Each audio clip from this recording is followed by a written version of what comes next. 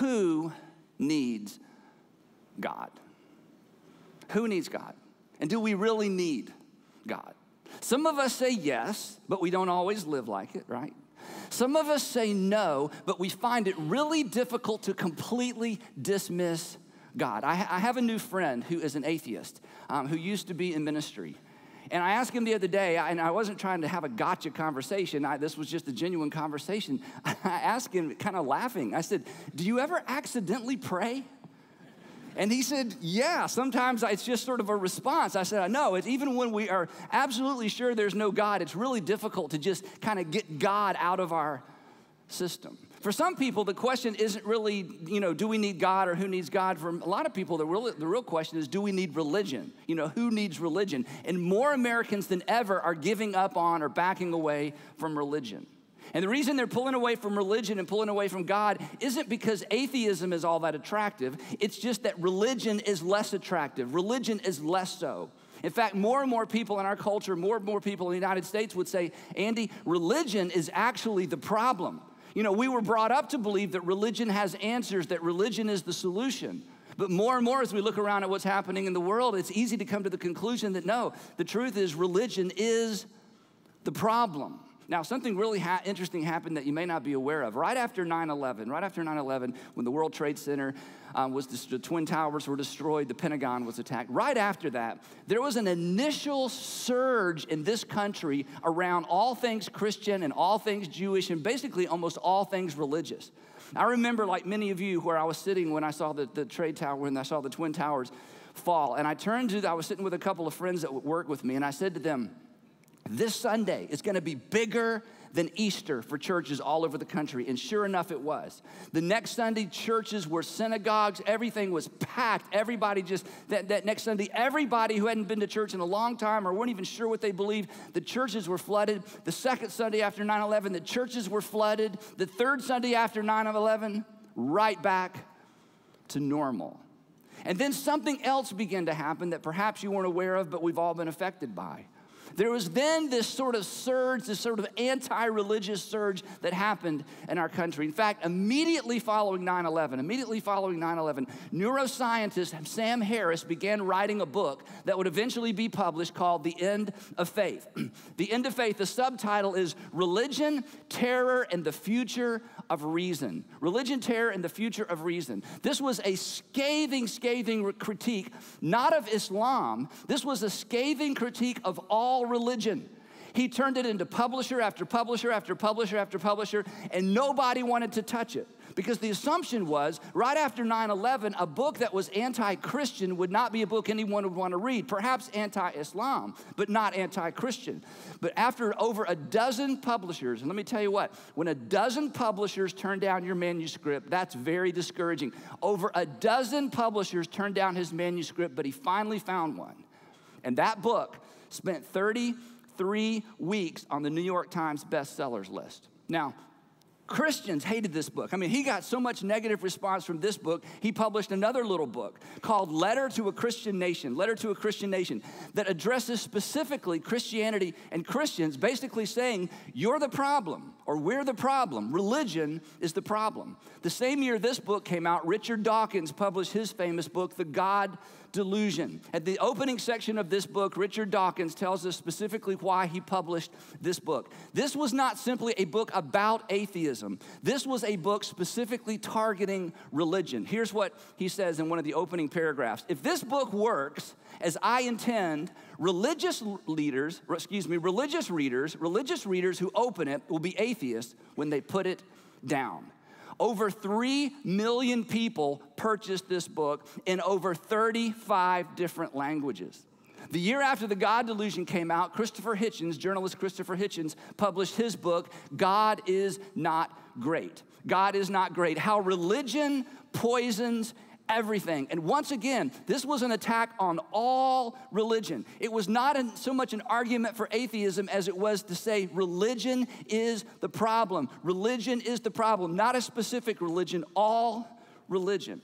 Now, these guys were rock stars. They were on late night television, college campuses, YouTube sensations. Their debates were watched over and over and over. They sold millions and millions and millions of books. And while there was not a surge in our country of atheism, a significant percentage of our country, a significant percentage of the people in our country continued what had already begun, but it picked up speed. A significant percentage of people in our nation began to disconnect from all religion. In fact, so many people have disconnected from religion and disconnected from faith and disconnected from God. There's actually a name for this group. In fact, you may be familiar with this. They're now called the nones. The nones. You have to be careful how you spell it. The nones, okay? These nones are non-affiliated. They are non-affiliated. It's about 23% of the U.S. population. About 35% of millennials would say, we're just not affiliated. Mostly male, mostly left-leaning politically, theologically agnostic or apathetic. In other words, they don't know, they don't care, they just don't need it. The nones would say, hey, we're not hostile toward it necessarily. We're just not affiliated with it. Don't ask us necessarily any hard questions. This isn't some new philosophical thing we've bought into. We're just done with religion. We're done with church. We're done with the God that we were presented with as children. We're just done. It's not that we find atheism all that attractive. It's just that we've lost our interest in religion. We find religion extraordinarily unattractive. Now, this is good news for some of you, because for somebody here today and somebody watching, you now have a category. You didn't know you have a category. It's like, now I know what I am. I'm a none. I'm a none. So you can call your parents. They're so worried about you. Say, no, don't worry about me. I'm a none, you know, and then that, you really have to spell it. Okay, I'm a none. For some of you today, you're in one of our buildings. When you get in the car, to go home, you'll be able to turn to your husband, your wife, your boyfriend, your girlfriend, your parents, and say, "Hey, I know what I am. I'm a none. I'm a none. I'm just not interested. I'm just not affiliated. I don't buy it. Don't ask me a bunch of hard questions. I'm still thinking it through. But here's what I know for sure: religion and the God that I was presented with as a child have lost their appeal." Now, obviously, I cannot speak for all religions. I would never pretend to do so. But the migration from Christianity, the nones that have migrated from Christianity, and in our country, it is millions of people, millions of millennials that have who grew up in church, who heard everything I heard growing up, know all the stories, can, find the book of Revelation, know about a 6-day creation.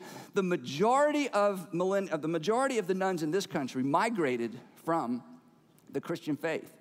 And whereas I can't speak on behalf of all religion, I can say this with pretty much with confidence.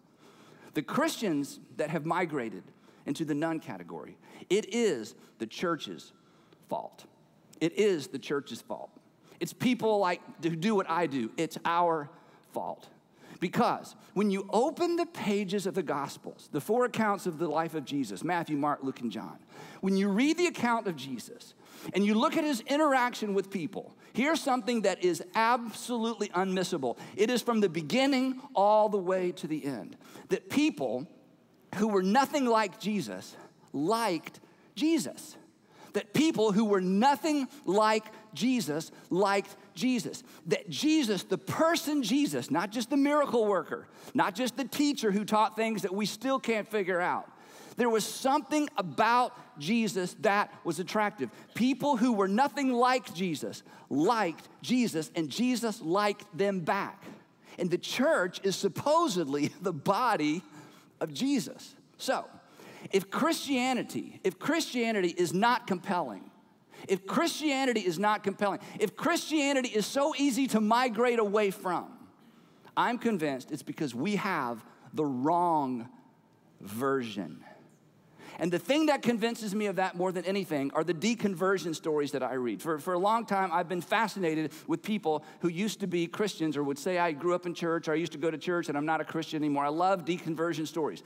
There are podcasts full of deconversion stories, blogs, rants. I get letters. I've had conversations with people. I've had conversations with so many parents. Andy, would you talk to my son? Would you talk to my daughter? They just finished their first year in college and they're not sure they believe anymore. I think I've heard every possible deconversion story possible. Sometimes it's instant because of tragedy. Sometimes it's a process. Sometimes it's a book somebody reads. Sometimes it's the new friends they have. I think I've heard every deconversion story possible or imaginable. And I have never yet, we're going to talk about about this in a couple of weeks. I have yet to hear somebody who's explained the reason they deconverted from Christianity that actually had anything to do with Christianity. I've heard every story imaginable, I think. I'm sure there's some I haven't heard. But as I listen to these stories, it breaks my heart. As I listen to the people who talk about migrating away from God and faith and Christianity specifically, I think to myself, wait a minute. I don't believe in that God either. That's not even true. You know, the original first century version of Christianity never embraced the ideas that you find so offensive, that much that you want to walk away from are things that the Christian faith should have walked away from a long time ago. So, for the next few weeks, I want to try to correct that. For the next few weeks, I want to address that. And to begin the discussion, I want to go way, way, way out on the outer edge of the conversation, and I would like to begin with an update on atheism. In fact, today's message is called Atheist 2.0, Atheist 2.0. And the reason I want to do this is not because so many people have checked the atheist box, not because so many people have stepped across that line, but because so many people in our country have stepped toward that line. Because when you step away from faith and when you step away from God, especially when you step away from faith and you step away from God without considering what you're stepping toward, oftentimes people find themselves in a situation they never meant to find themselves in. Bottom line is pretty much this. You cannot move away from something without moving toward something else. And the good news is this. The new atheists, Christopher Hitchens, Sam Harris, Richard Dawkins, and others, the new atheists who've written all these books and all these articles, the new atheists have essentially updated us on atheism. They've updated atheism for the rest of us, thus Atheist 2.0. And what they remind us of and what I want you to understand, and especially if you would consider yourself a nun, you would consider yourself one of those people, I grew up in it, I grew up with it, I just don't buy it, I'm tired of it, it seems irrelevant. Here's what I want you to understand, and here's what they would want you to understand. That atheism is not simply disbelief in God. Atheism is not simply, I don't believe in God anymore. Atheism is actually a complex belief system that logically leads to some unsettling conclusions. That atheism is actually, it's a belief system like anything else, and it is a complex belief system, just like Christianity, just like any other world religion. It's a complex belief system that logically leads to some unsettling conclusions. Now, this is important. Unsettling is not a truth test. Unsettling is not a truth test. In other words, something can be unsettling and be true at the same time. For example, your teenage daughter's boyfriend or your teenage daughter's girlfriend, right? It's like it's true, but it's unsettling. It's true, but it's unsettling. Something can be absolutely true and absolutely unsettling at the same time. Unsettling is not a truth test, and here's why that's important. Many people, perhaps you, have stepped away from religion and specifically have stepped away from Christianity because of some of the unsettling outcomes or the unsettling results or the unsettling consequences of the Christian faith. Unsettling is not a truth test. Something can be absolutely true and unsettling, and that cuts both ways. Simply because some of the things we're going to talk about today as it relates to atheism are unsettling, this is not an argument against atheism. In fact, my goal today is not to convince you that atheism is wrong at all. I simply want to update you on what it means to be an atheist in the 21st century, because we know so much more than perhaps we knew when you studied atheism, if you ever studied it at all. And here's my agenda, because I have an agenda. For those of you who have stepped away, I want to scare you just a little bit. For those of you who have stepped away, I want to prod your thinking just a little bit. Because you cannot step away from one thing without stepping towards something else. Today is not an argument for Christianity. In fact, next week isn't either. Today is not an argument against atheism. It's not an argument for God. Today is just a Today is just a if you choose to give up religion, and if you choose especially to give up God entirely, then here is the alternative. And you owe it to yourself to know. So real quickly, for the rest of our few minutes together today, I want to give you sort of the 6 tenets of atheism. In other words, if you're going to embrace atheism, or if you're considering it, or if you're one of those people that you're kind of like me, you just hate to be inconsistent. I mean, some people can live with ambivalence. Some people can live with, well, I don't know and I don't care. That's very difficult for me. It's a personality thing. And if you're one of those people who are like, you know what, I've lost interest in God, I've lost interest in church, I've lost interest in religion, I really do agree with Christopher Hitchens. Religion is the problem. But then when you look at the alternatives, you're sort of churning a little bit because you're not sure which way to go. You're kind of caught in the middle. You're a none. Today, I want to explain what it means in the 21st century to embrace atheism. There's 6 things. The first 3 may be new. The last 3 are things that we all knew or heard about growing up. So here we go. The first one is this. I'm going to call it the illusion of mind. The illusion of mind. If there is no God, and perhaps there's not, if there is no God, and I don't know how to say it any other way, look up here, there's no you in there. There's no you. The whole idea of mind, we know what our brains are, but the whole idea of mind, the mind sort of sits on top of or sits outside of this intangible thing we call the mind. The mind is an illusion. In a world that is biology, chemistry, and physics, in a world where there's nothing but biology, chemistry, and physics, there is no place for, there is no room for the mind. Now, here's the I guess the thing that brought this, front and center for me. Years ago, I read Christopher Hitchens' book entitled Mortality. Christopher Hitchens passed away in 2011 from esophageal cancer.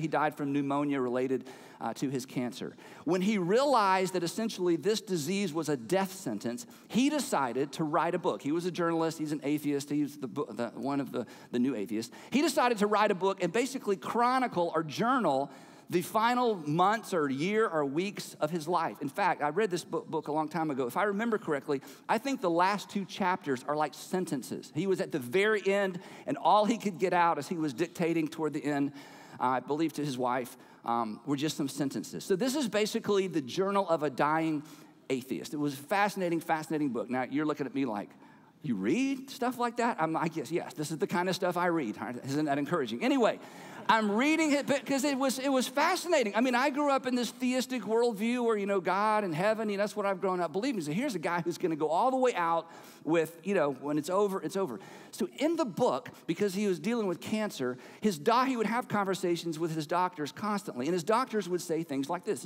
These are the types of things doctors say. They would say, Christopher, your body is fighting, your body is trying, your body is reacting to. They kept responding to his body, his body, his body. And in the book, he said, I finally said to my doctors, I don't have a body. I am a body. I don't have a body. I am a body. Now, when I read this, I closed the book and I thought about that. I thought, that's it. If there is no God, if everything is chemistry, biology, driven by the laws of physics and the laws of nature, then that's true. There's no Andy.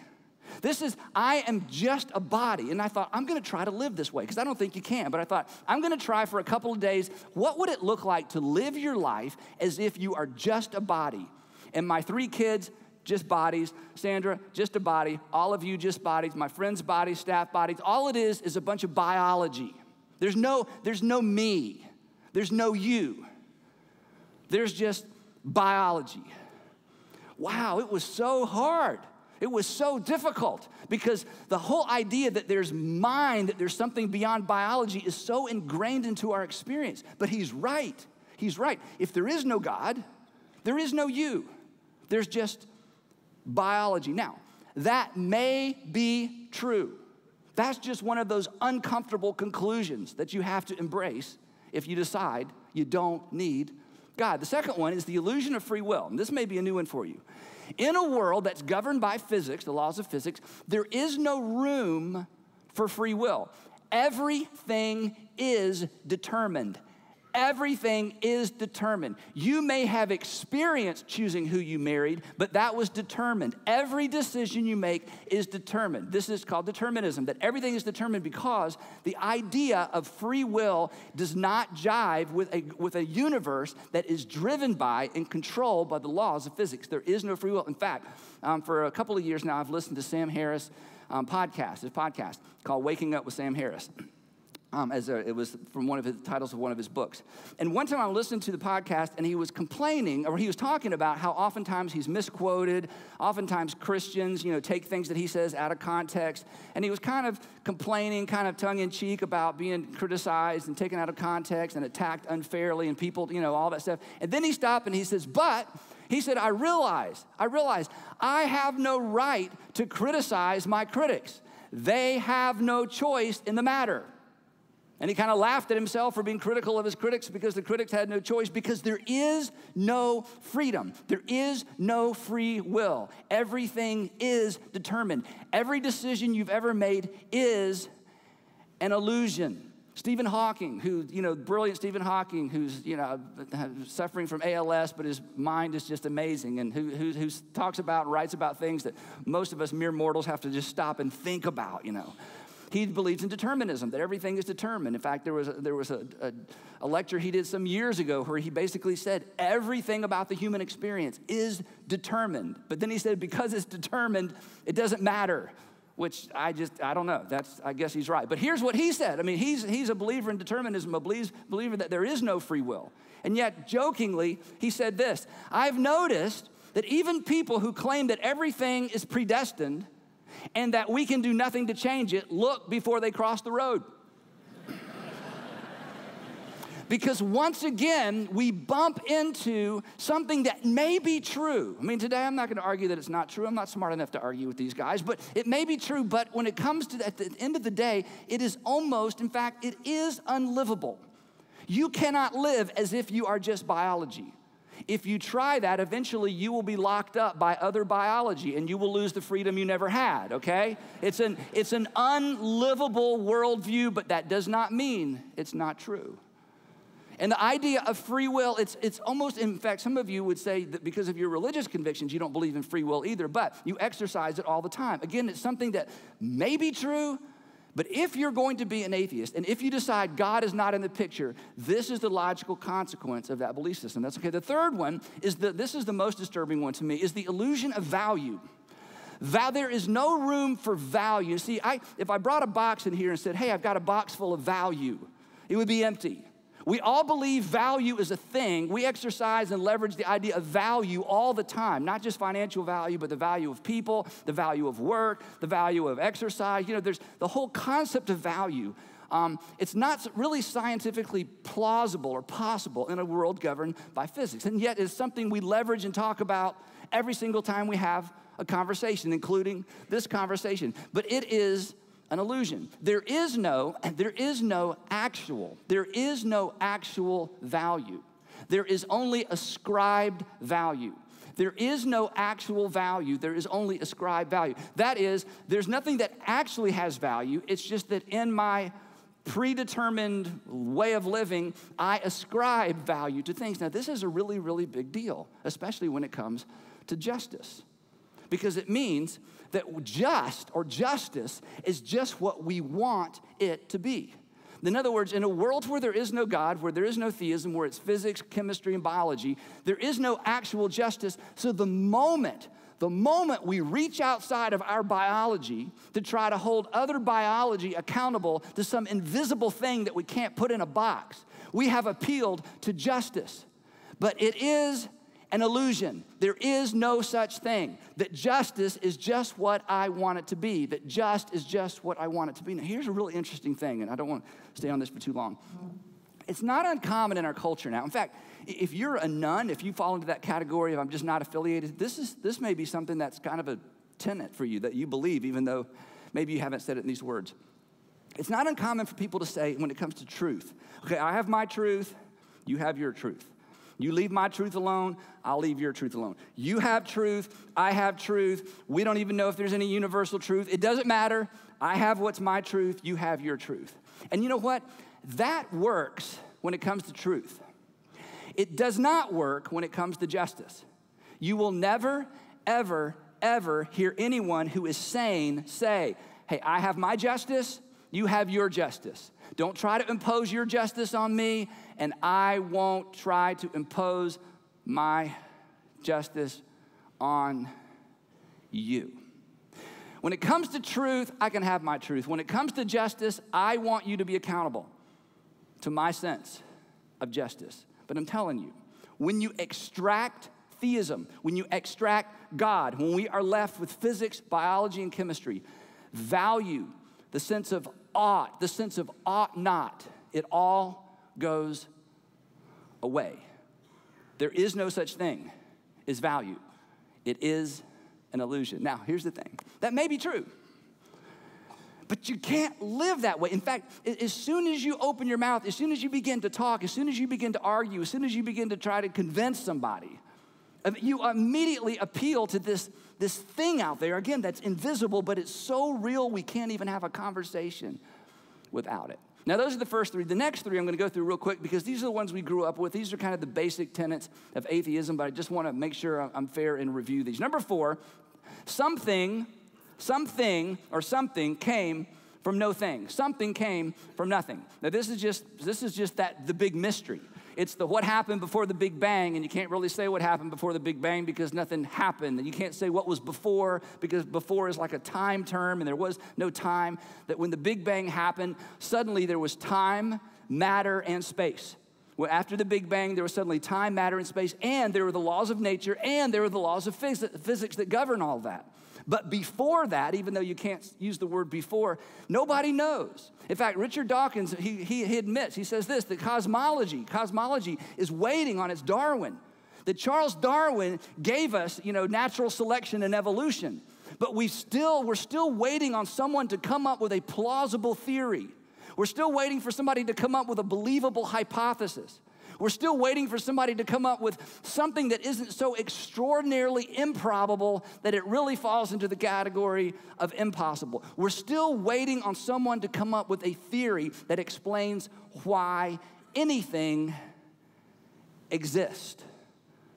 You believe, and maybe it's true, that there was nothing and there was something. The fifth one is that first life emerged from no life. That the first life emerged from no life with no help. That the first life emerged from no life with no help. And again, you study this in school and you've heard people talk about this. And because most of us are so far away from this problem, it seems simple. We talked about that a few weeks ago. The further you are away from a problem, the simpler it looks. Well, what could we get further away from than the formation of first life? That's about as far away from anything as we can get. So for those of us who don't live in that world, the idea of no life becoming first life or simple life seems maybe like a simple problem. But it's not, as you know, because there's no such thing as simple life. There's just such thing as simpler life. But the very first life, even the most simple form of life, was extraordinarily complex. And so, if you push God out of the picture, you believe, whether you can explain it or not, and this isn't an argument for or against, you believe that the first life emerged from non-life. From lifeless matter to what Francis Collins calls, I love this phrase, from lifeless matter to the digital elegance of DNA. From lifeless matter to the digital elegance of DNA. And then the last one, number 6, is that natural selection is responsible for all life after first life. That natural selection is responsible for all life forms, all the variety we see, all the varieties that have come and gone through the years, that natural selection is responsible for all life after the first life. Now, when I read The God Delusion, which is just a fascinating book, all of these guys, the men and women, but primarily the men who've written these books, they're all so ridiculously smart. It's just fascinating. When I got to the end of The God Delusion, Richard Dawkins is making his case for natural selection, that this unguided, purposeless, but somewhat focused thing that's an invisible. I couldn't bring natural selection in here in a box and say, hey, here's the thing, here's the reason you're here. I will talk about it a little more in a minute, but at the end of the book, Richard Dawkins summarizes natural selection. And honestly, when I read this summary, I thought he was kind of making fun of his own view. So I just want to read you a rather lengthy quote from The God Delusion where he talks about natural selection. And I understand what he's doing. He's trying to bring some life and some emotion into this sort of lifeless conversation about, we're all, related to an early life form and something came from nothing and all the things that he talks about in the book. But here is perhaps the best description of natural selection I've ever seen and ever read, and this comes straight from Richard Dawkins himself in context. Here's what he says. He says, think about it. On one planet, and possibly only one planet, in the entire universe, molecules that would normally make nothing more complicated than a chunk of rock, molecules that would normally make nothing more complicated than a chunk of rock, gather themselves together into chunks of rock-sized matter of such staggering complexity that they are capable of running, jumping, swimming, flying, seeing, and hearing, talking about us, capturing and eating other such animated chunks of complexity, capable in some cases of thinking and feeling and falling in love with yet other chunks of complex matter. I know, when I read this, I kind of laughed. I thought, are you making fun of evolution? Are you making fun of natural selection? No, he's in his creative way kind of trying to make us all go, wow, that's amazing. In fact, look at how he finishes this statement. He says this, we now understand, and he's talking specifically about Charles Darwin. He says, we now understand essentially how the trick is done. Okay, that may be true. That just through this invisible force that we refer to as natural selection, the most simplest form of life became every form of life that has ever existed since then, up until now, with a lot of life forms that are extinct and we know nothing about. Now, before I wrap up, I just have to say this. As I have just read and just immersed myself in all of this new, version of all this interesting stuff, I find it personally, and I'm not trying to make an argument for it, this is just an observation. Chalk it up to my ignorance of the fact that I have a master's degree in theology, not biology, okay? So I'll own my ignorance. I find it impossible to talk about natural selection. I find it impossible to describe natural selection without it beginning to sound like an invisible, personal force with an agenda.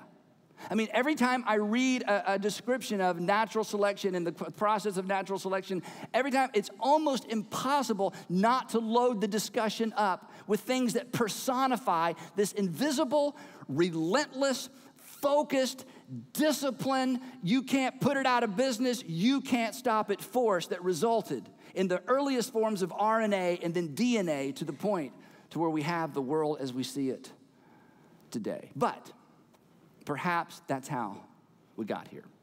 Now, if you have lost faith in God, or you are losing faith in God, here's my hunch. It doesn't have anything to do with any of that, does it? It's not like you had this extraordinary faith in God, and God was faithful and blah, blah, blah, and then you read a book and it just all went away overnight. In fact, your struggle with faith has virtually nothing to do with atheism. Your struggle with faith has virtually nothing to do with the creation of the universe and where did first life come from. It has almost nothing to do with any of that. In fact, as I went through these things, here's what some of you were thinking. You're thinking, well, I don't believe that. I don't believe that. And you're right, I don't think you can live that way, but I don't have to believe. If I don't believe in God, doesn't mean I have to believe that. Well, the smart guys say, oh, yes, you do. But the point is, that's not why you're struggling in your faith. And this is not why, for most of you, if you're honest, this is not the root of. Now, you may have used some of this to kind of support your arguments with your parents especially, or the people who aren't as smart as you are. But come on, at the end of the day, the reason you've lost faith or the reason you're struggling with faith is far more personal than any of this. It's not that atheism has become appealing or more appealing. It's that your version, that's what we're going to talk about next week, your version of theism has lost its appeal or doesn't seem as if it could be real. It's not that you have this new infatuation with atheism. It's not that you find it more appealing. It's that your current version, or the version of faith, the version of religion, the version of Christianity that you grew up with, has lost its appeal. And at times, when compared with what science is telling us, appears as if it couldn't even be real. In other words, you've lost or you're losing your faith in God. And I'm going to do my best in the next few weeks, if you'll hang with me, I'm going to do my best to convince you that the God that you quit believing in, the God that you are losing faith in, never existed to begin with. As arrogant as this may sound, that perhaps you had the wrong God. My purpose today is simply to shine a light on the only alternative, which may be true. It may be true. It may be true that every decision you've made that you felt like was your free decision, your free choice, was an illusion. It may be true that you have no value, and neither do your children, and neither do your grandchildren, and neither does your work, and neither do the people that you love. It's possible that this is all an illusion. It's possible that there's no justice. It's possible that this thing we keep trying to appeal to make things fair and to make things even and to make things people are treated correctly, it's possible that all of that is an illusion because there's no mind and there's no you. But here's what I know about most of us. We hope not. We hope not. We hope not. There is something in you that hopes there is more. And there's something in me that hopes we are more. But our only hope for that hope, our only hope for that hope, look up here, your only hope for that hope is God. So who needs God? Perhaps we all do.